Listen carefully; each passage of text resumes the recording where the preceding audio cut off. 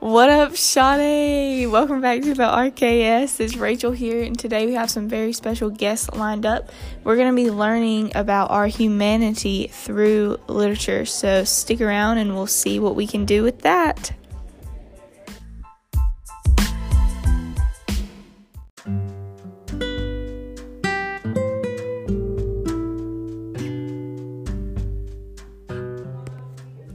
Since the beginning of time, in Eden Garden to medieval times of war, all the way to times of awakenings and revelations in the Renaissance, humans have failed.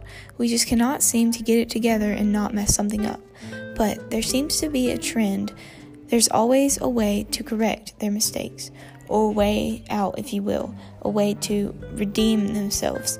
Literature teaches us that humanity is fallen but redeemable.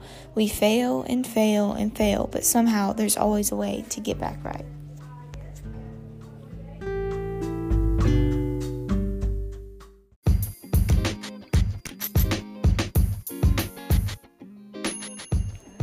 In this episode, we will be using several different pieces of literature to show how humanity is fallen but redeemable.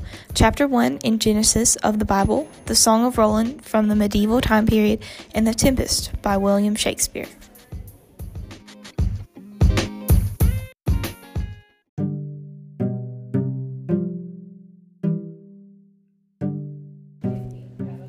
Our first guest we have today will be talking to us from Genesis chapter 1, Miss Holly Mullinax.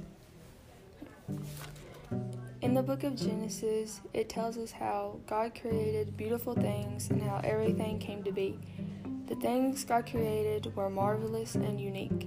The creation that was most important to God was man. Then God had made beasts of the field and brought up a tree of knowledge that is of good and evil. God commanded and said, "Thou shalt not eat of it." God had made a serpent which was more subtle than any beast in the field. God made woman. The woman's name was Eve. She had disobeyed God by eating fruit off the tree. And God had punished Eve, and the serpent fleeted. God forgave Eve, and he let her bring forth children, and also gave them a beautiful life as long as they lived.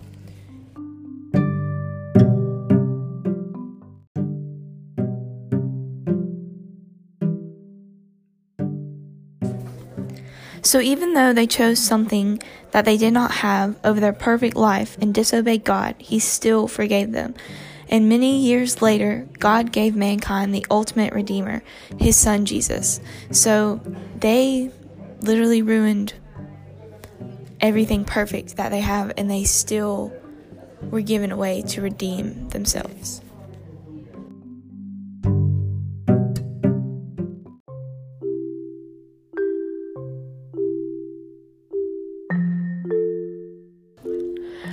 Our next guest will be talking to us about The Tempest by William Shakespeare, Miss Lauren Gammon.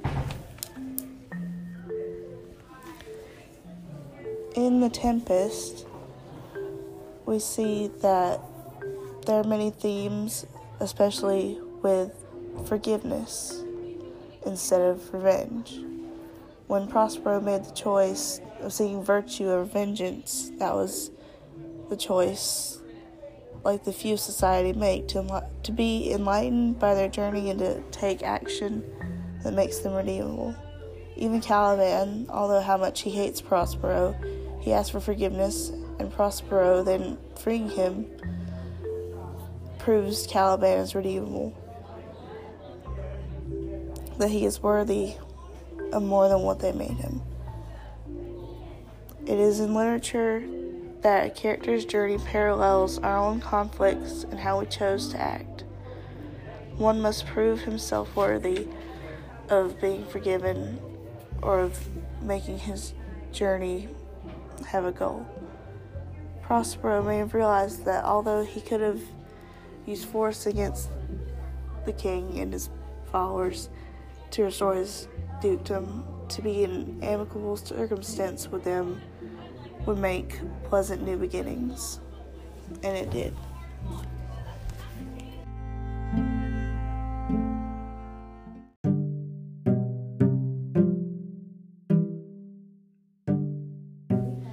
In the tempest, Prospero finds his way out by overcoming his own wants of revenge and forgiving his wrongdoers instead. This was Prospero's redemption. Forgiveness gave him his freedom.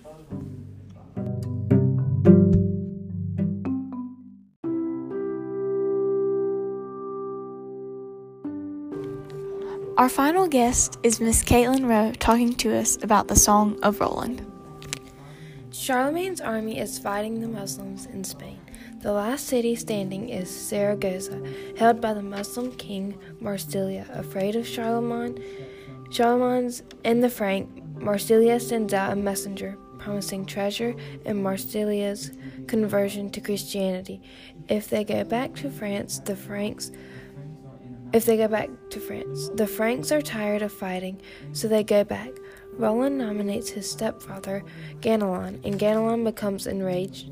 Ganelon is scared he will die in the hands of bloodthirsty pagans, and suspects that this is just Roland's intent. Ganelon has long hated Roland and finds the chance for revenge on his way back to Saragossa with the messenger. Ganelon tells the Saracens how they can attack the rear guard of Charlemagne's army. Just as Ganelon suspected, Roland was leading the rear guard, and the pagans ambushed the Christians.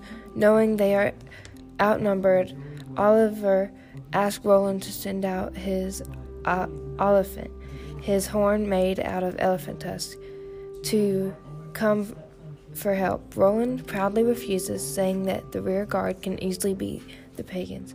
The battle clearly turns out against them, and Roland knows it's too late to blow his horn now, but he does anyways. He sounded the horn so loud that his temples burst. Roland dies a glorious martyr's death, and saints take his soul straight to paradise. Charlemagne's army defeats the pagans and takes their country. Later they find out about Ganelon's betrayal and tears him limb by limb by galloping horses. Roland is proud and thinks he does not need help from anyone. That is his fault. But there's always been a way for him to get help in the horn. That's his way out. But it takes till the very last second for him to get over himself and blow it. There was a way out, just like there always is. But you have to choose to use it. The horn will not blow itself. Roland had to see his own fault before he found his way out by blowing the horn.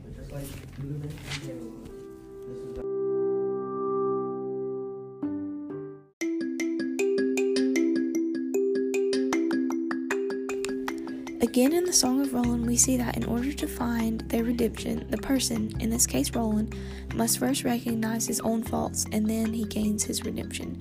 We see Roland blow the horn during the last minutes of his life, and then we are told that the saints take his soul straight to heaven. Roland had been redeemed.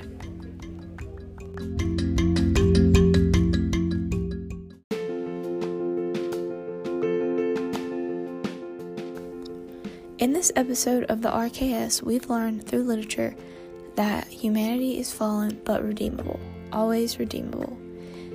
We saw Eve disobey God but then see God forgive her.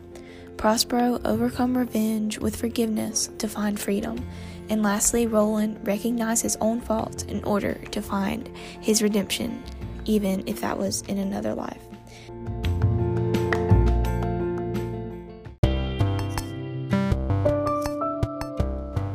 Thank you for listening to this episode of the RKS. Please subscribe and stay tuned for more episodes to come. Bye!